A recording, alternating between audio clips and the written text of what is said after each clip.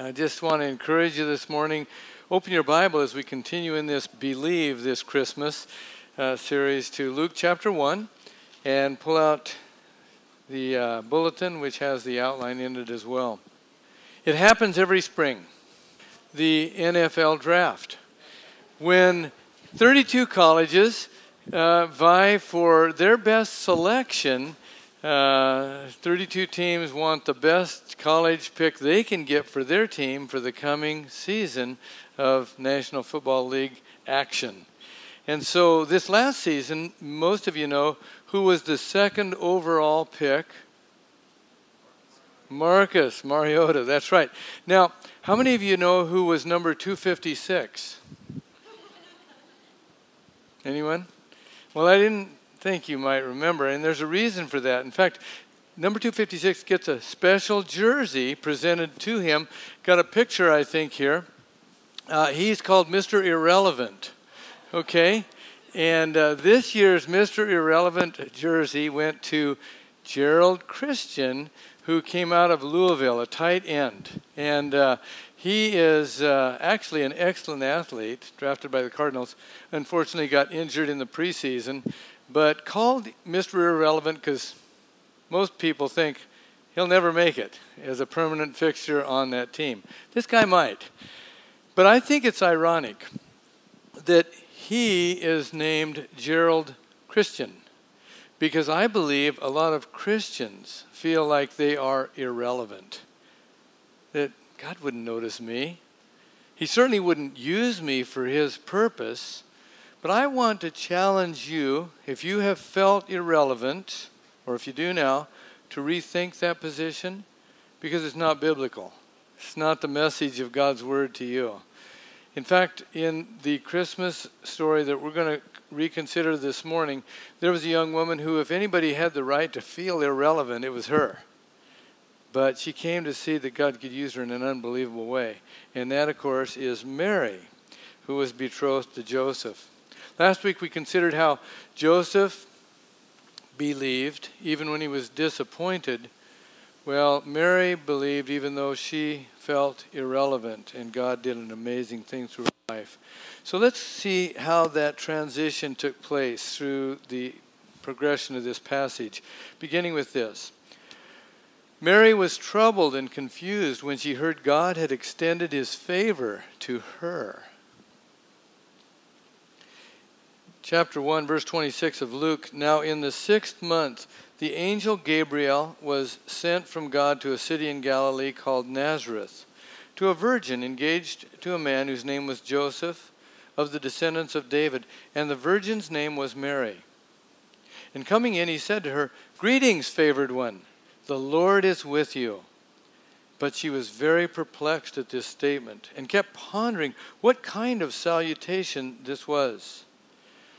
She was perplexed. Sometimes that word is translated terrified. This was scary. Here's a man standing before her she'd never seen before. I don't know if she knows he's an angel. I'm convinced he didn't have wings flapping around on his back like you see in the movies. Some strange man saying, "Hail, favored one, the Lord is with you." And she's scared and a bit confused. And if she began to think about, the Lord is with me, I thought, why would he be with me? And why would he extend favor to me? After all, I mean, she was just a young Jewish girl, far from the center of action. She lived in Nazareth, which was a little drink-water town off the beaten trail where, well, everyone down south in Galilee just disparaged it if she knew that. They had a saying, "Can any good thing come out of Nazareth?" It was near Sepphoris, which was a Roman city on the trade route, but she wasn't there, and she wasn't anybody important, had no education. She didn't have marketable skills, no position, just a young Jewish girl. And that's kind of the lower end of the social rung for sure anyway, but the Lord noticed her, would favor her. What could that be all about? You're favored by God. Greetings, favored one. The Catholic translation, the Douay-Rheims version, has it this way. And the angel being come in said unto her, Hail, full of grace, the Lord is with thee. Blessed art thou among women. For those of you with a Catholic background, you're more familiar with that. In the Latin, the opening words of that angel are Ave Maria, from which the song comes. But this is actually, when the angel greets Mary, the first Hail Mary. Okay, just seeing if we had some football fans in the audience. Because a Hail Mary is a football term for, well, in fact, Dee and I were watching the Packers play the Lions last Sunday afternoon, and some of you saw this. Here's a Hail Mary in football terms. But can the receivers get far enough down the field? Rodgers in trouble. It's going to get there. He turned 32 yesterday. Does he have a vintage moment in him? In the end zone, it is caught for the win. Richard Rodgers with a walk-off touchdown. A game ender for the Packers. That was amazing. 67 yards in the air, but it went so high. Unbelievable. A Lions fan after the last service is still whining about that face mask penalty the play before. But this is called a Hail Mary, and some of you, that's all you knew a Hail Mary to be, is a long pass where you throw it up with a wish and a prayer that somebody's going to catch it in the end zone. A prayer. Because that's what some of the rest of you think of when you think of a Hail Mary, if you came out of a Catholic background. Because there's a Catholic prayer that is spoken regularly. In fact, it's in the Rosary, and you pray that prayer 50 times in the Rosary, Hail Mary. In fact, I've got a expression of it here. Let's pull it up and take a look. Hail Mary, full of grace, the Lord is with you. Blessed are you among women, and blessed is the fruit of your womb, Jesus. Holy Mary, Mother of God, pray for us sinners now and at the hour of our death. Catholics pray that regularly and continually and have for a long time. The first sentence is the words that the angel spoke to Mary. The second sentence, blessed are you among women, is the sentence that Elizabeth spoke to Mary, recorded earlier in Luke chapter 1. The third sentence, Holy Mary, Mother of God, pray for us sinners now and at the hour of our death, was added in about the 6th century and became widespread in its usage by the 14th century. And in 1586, at the Council of Trent, it became official, a prayer of the Catholic Church, all put together like that. And now, to this day, is recited by every Catholic regularly and continually. And the Catholics, in their tradition, consider Mary a helper, a guide, an intercessor, one who intercedes, one who prays on behalf of those asking her to pray for them. I have a couple of issues with that and with the Hail Mary prayer. One is that when you recite a prayer repetitiously over and over without thinking about it, Jesus spoke about that, didn't he? He said, don't be like the pagans who think they'll be heard for their many words. They're just mouthing them, but their mind's not engaged. Now, the Catholics don't have a corner on that market, do they? Protestants do the same thing. It's human nature. Sometimes we just pray without really thinking. But that's not what Jesus asked us to do. He wants us to pray from our heart. You could even say that Hail Mary prayer if you were thinking and meaning it as you were speaking it to the Lord, or the Lord's Prayer or any other prayer. But the other issue, I think, is even more serious, and that is, here's a prayer that's addressed to Mary, and asking her then to pray for us as though she could hear that prayer now and she were the intercessor. But actually, Mary needed a Savior just like we do. She's honored. She had a unique position, no question about that. But we're never instructed in Scripture to pray to her. And there's only one intercessor who prays for us, and that's Jesus, the ascended Lord. And so, biblically, I would have an issue with that. But in fact, we pray because the Lord invites us to pray to the Father through him. But here's Mary. She hears the man speak to her saying she is favored by God, full of grace. And this first Hail Mary, neither a football play nor a Catholic prayer. It was a greeting from that angel that confused her and perplexed her. But that's not all. Mary was troubled and confused when she heard she'd been chosen to bear the Son of the Most High. The angel said to her, verse 30, "Do not be afraid, Mary, for you have found favor with God. And behold, you will conceive in your womb and bear a son, and you shall name him Jesus. He will be great, and will be called the Son of the Most High. And the Lord God will give him the throne of his father David, and he will reign over the house of Jacob forever, and his kingdom will have no end." Wow. Can you imagine this young Jewish girl who's just made it into her teens? She's hearing all this for the first time. How could she begin to take this in? Speaking of a child that she would conceive that would be, receiving the king of his father David, who 1,000 years earlier had reigned over a glorious kingdom in Israel, and how he'd reign over the house of Jacob, or Israel, forever. And yet, somewhere in all these words, as her mind was just probably racing, she, I believe, understood something. This is him. This is the one. This is the long-awaited Messiah that is to come, that probably she's heard her parents speak of, maybe the rabbi in the local synagogue there speak of as he quoted the prophets, and she's realizing this is him.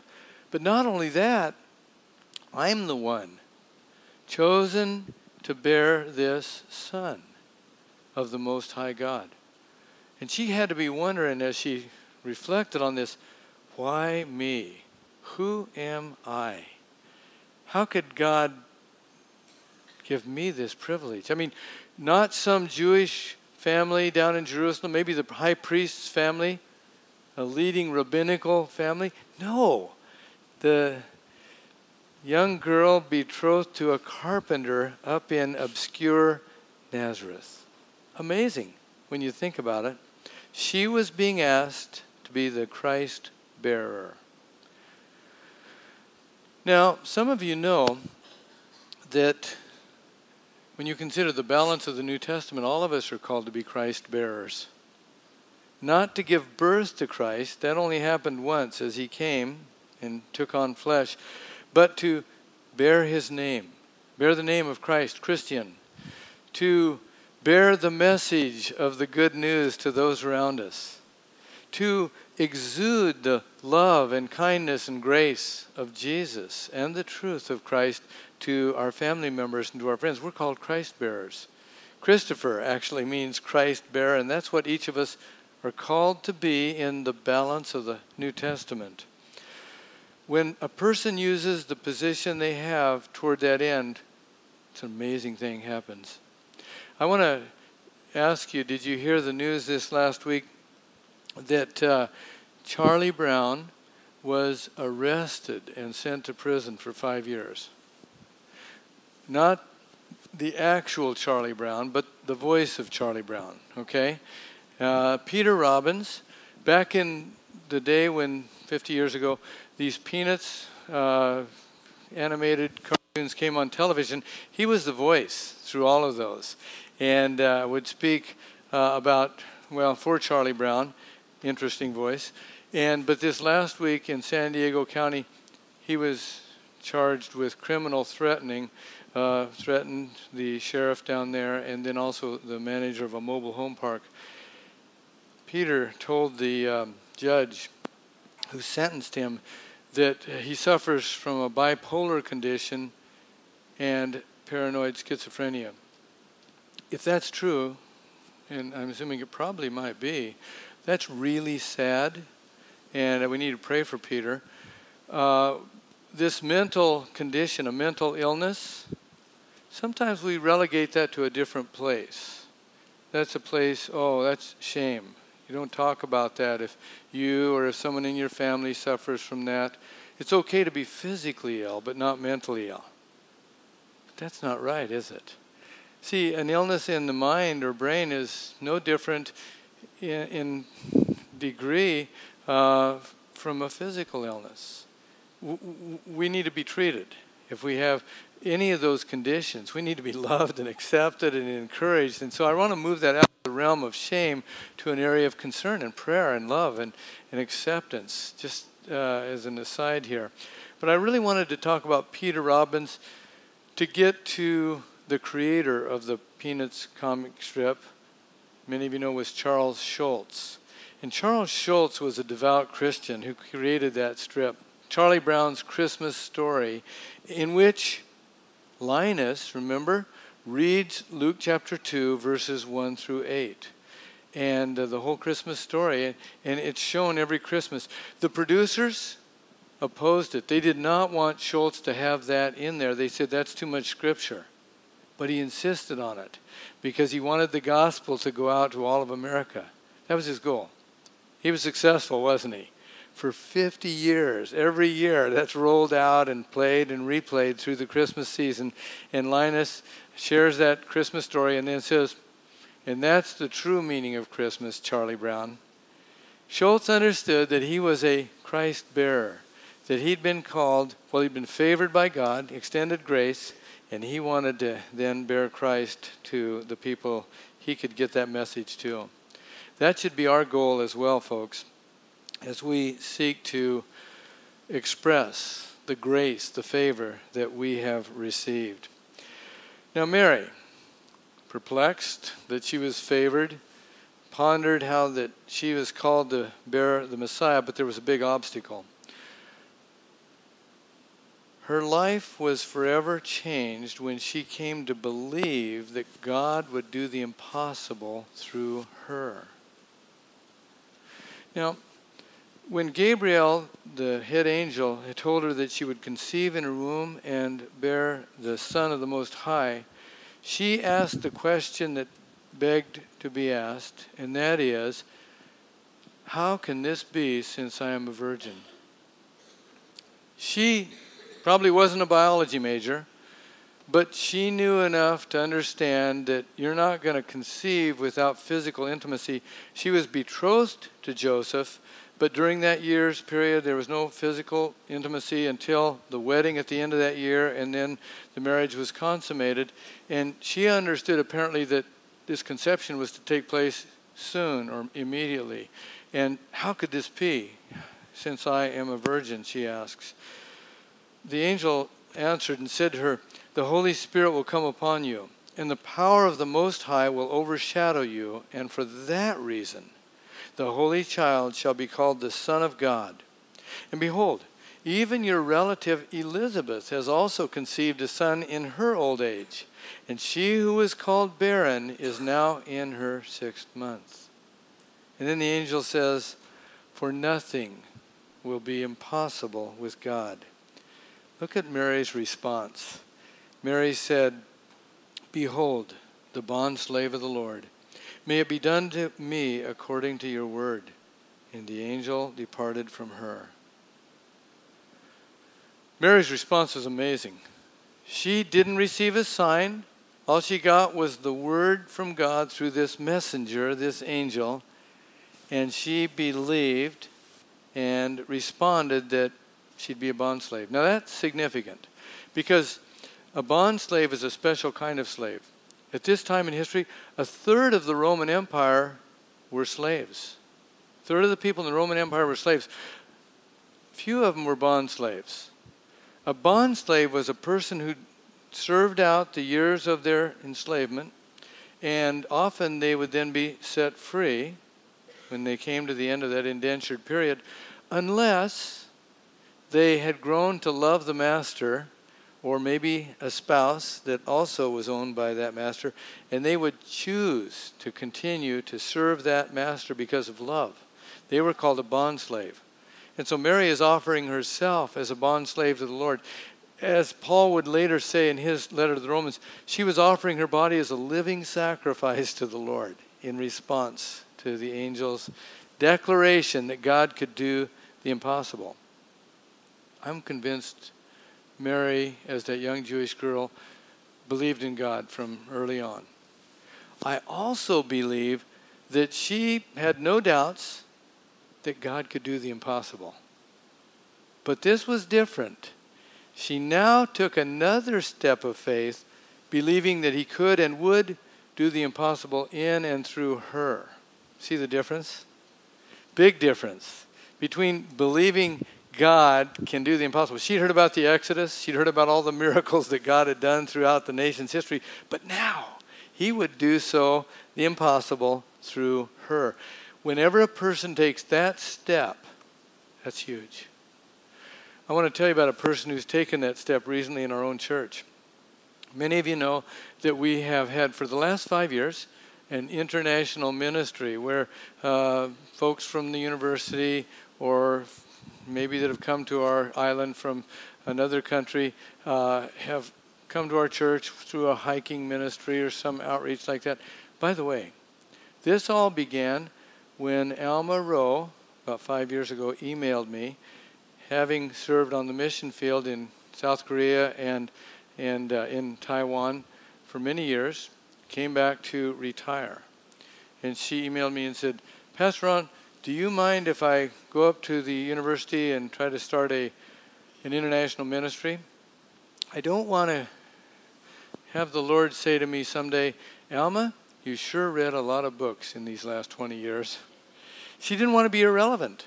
She wanted to make a difference. She believed God could do the impossible. She went up there and invited some folks into her home, and that was the launch of an international ministry that is now flourishing in our church. We've seen hundreds of people come through it. Mostly now it's our Chinese friends who've come, whether it's visiting professors or scholars or graduate students, or to put their children in a school here in the islands. And we have on Sunday mornings 3 classes for them. One is to teach them English. Another one is to teach the Bible, but it's in English. Another one's strictly in Mandarin. There's hikes and beach outings and all these other kind of things as bridge builders, but it's flourishing. And even in the last several weeks, a number of these precious folks have come to know Christ. Well, about 1.5 years ago, Lucy and her daughter Judy came, and Judy was placed in a school here.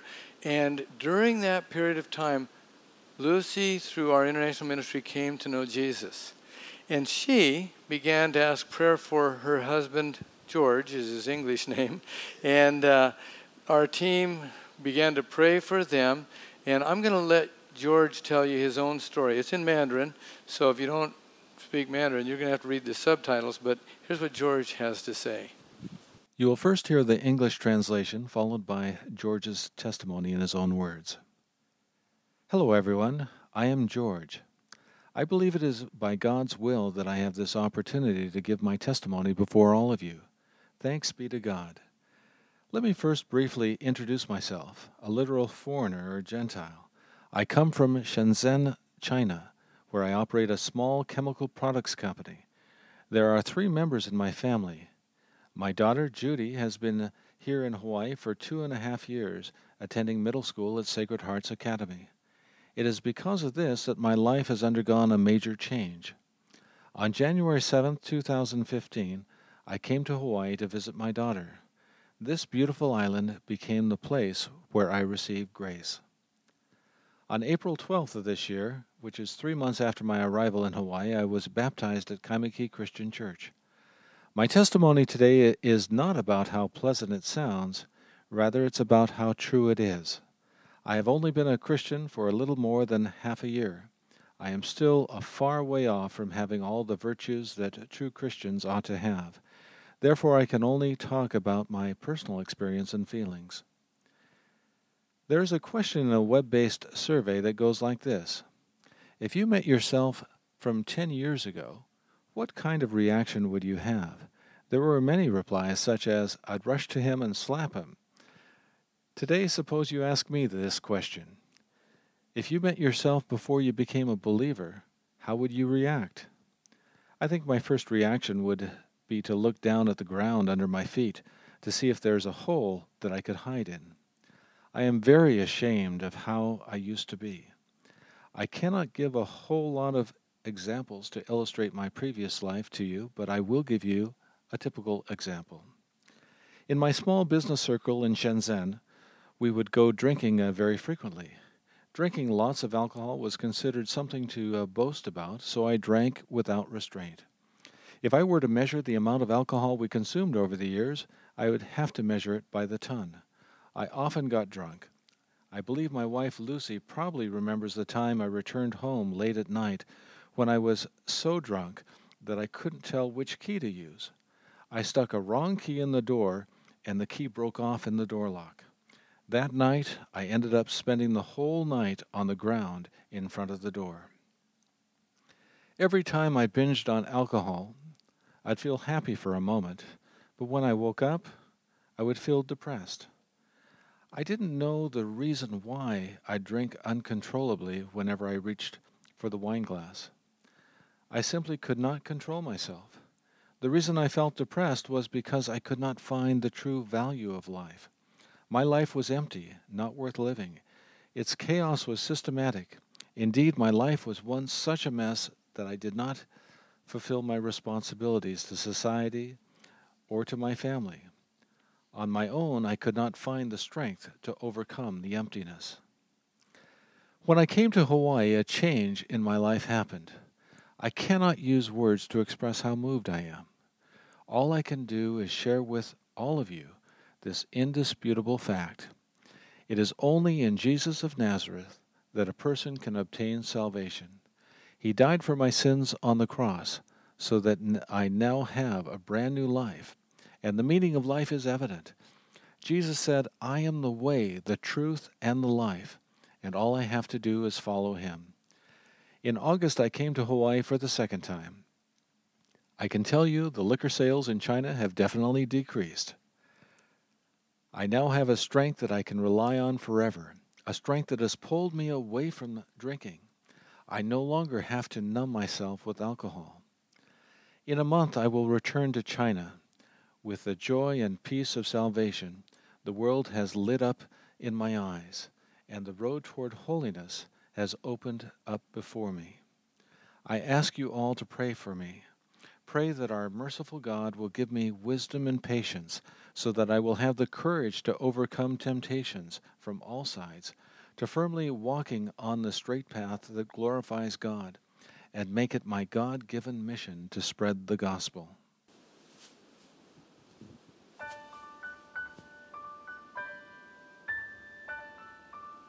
大家好，我是 George， 有这个机会在大家面前做见证，我相信这是出于神的旨意，我们感谢神。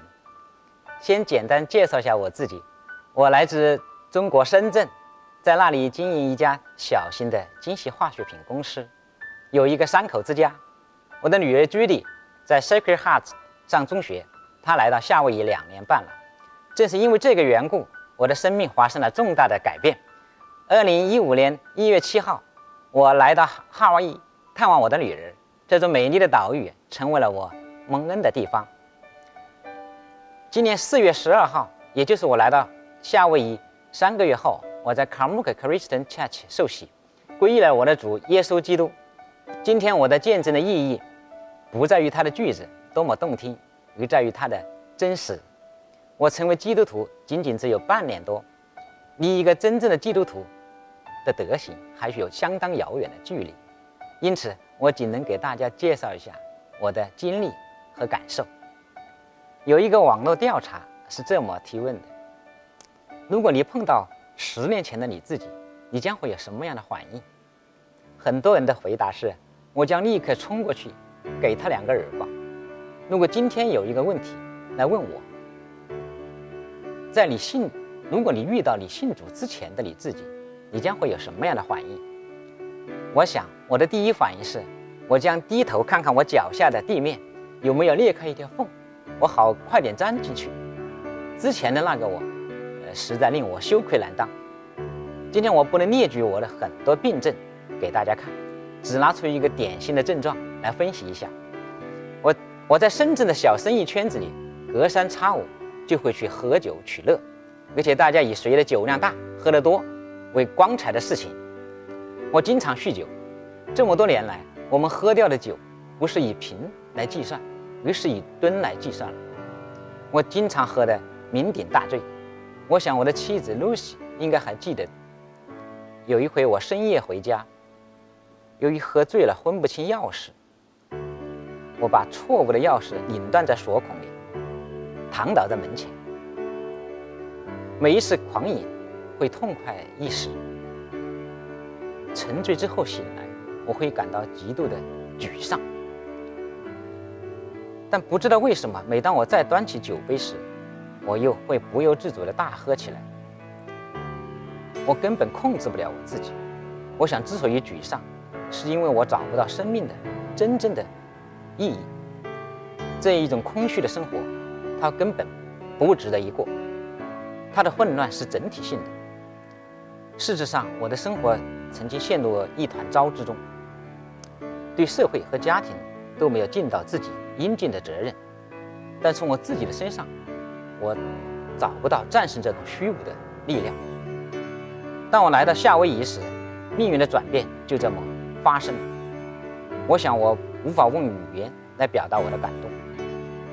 我和大家分享这样一个无可置疑的事实，那就是我们只有在拿撒勒人耶稣那里才能够得到救赎。他为我们的罪死在十字架上，从此我有了一个新的生命，生活的意义已经彰显。主耶稣说，我就是道路、真理和生命，我只需要跟从他，不需要苦苦的去寻求。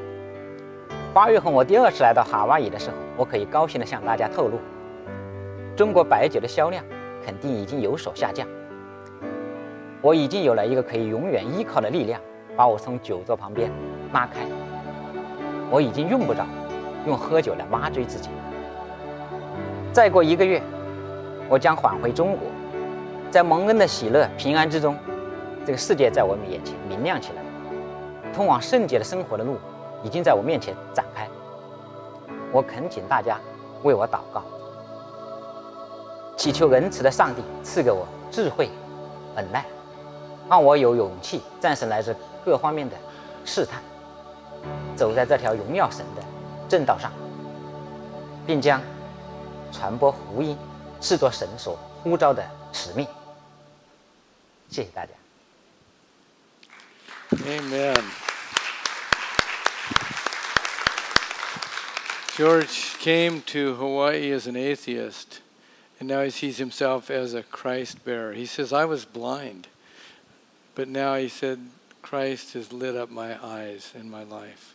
When he went back to China during that interim before he returned recently, he went back as a believer and he shared Christ with his employees.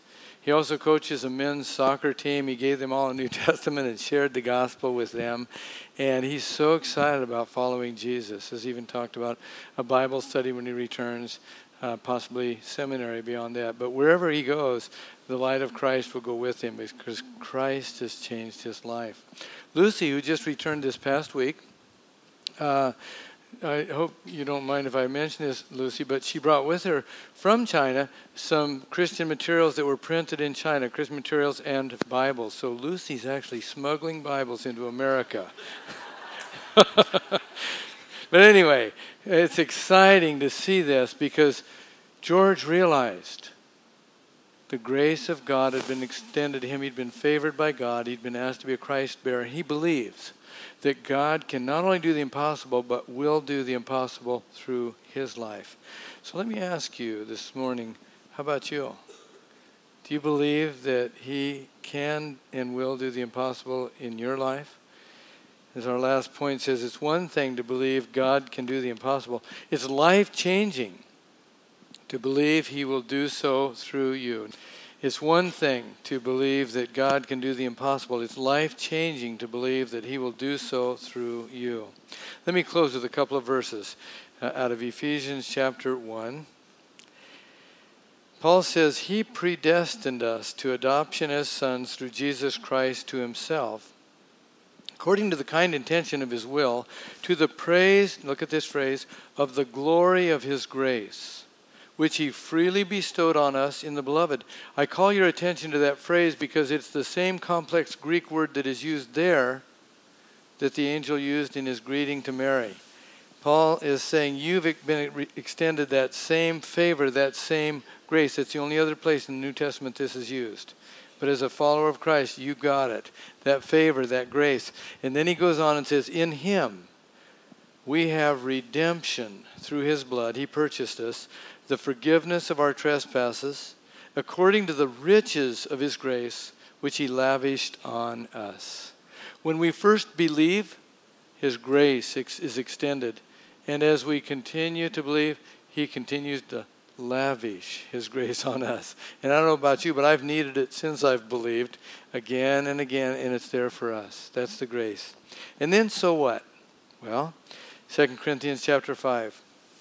Therefore, if anyone is in Christ, he's a new creature. The old things passed away. Behold, new things have come. Now all these things are from God, who reconciled us to himself through Christ and gave us the ministry of reconciliation. Namely, that God was in Christ reconciling the world to himself, not counting their trespasses against them, and he has committed to us the word of reconciliation. Therefore we are ambassadors for Christ. God has extended his favor to you. He asks you to be a Christ bearer. If you'll believe that, never need to feel irrelevant again. It doesn't get any more significant than bearing Christ to the folks around us. But here's what we need to do. Believe this Christmas and beyond that God will do the impossible through us as we trust him and step out in faith. Let's bow together for prayer. Lord, thank you for the example of Mary in this account, who heard this good news and offered herself as a servant to you. And I pray for each of us who are Christ followers that we'll be able to express a similar prayer, even though it seems impossible and we may feel irrelevant, that we might say to you in essence, behold, the bondslave of the Lord, offering ourselves to serve you as we bear Jesus to those around us. And for anyone here this morning, Lord, that has doubts about salvation or forgiveness or where she or he would spend eternity, I pray this would be the day and this would be the season in which she or he would say, yes, Lord, I believe, I receive you. Behold, the bondservant of the Lord.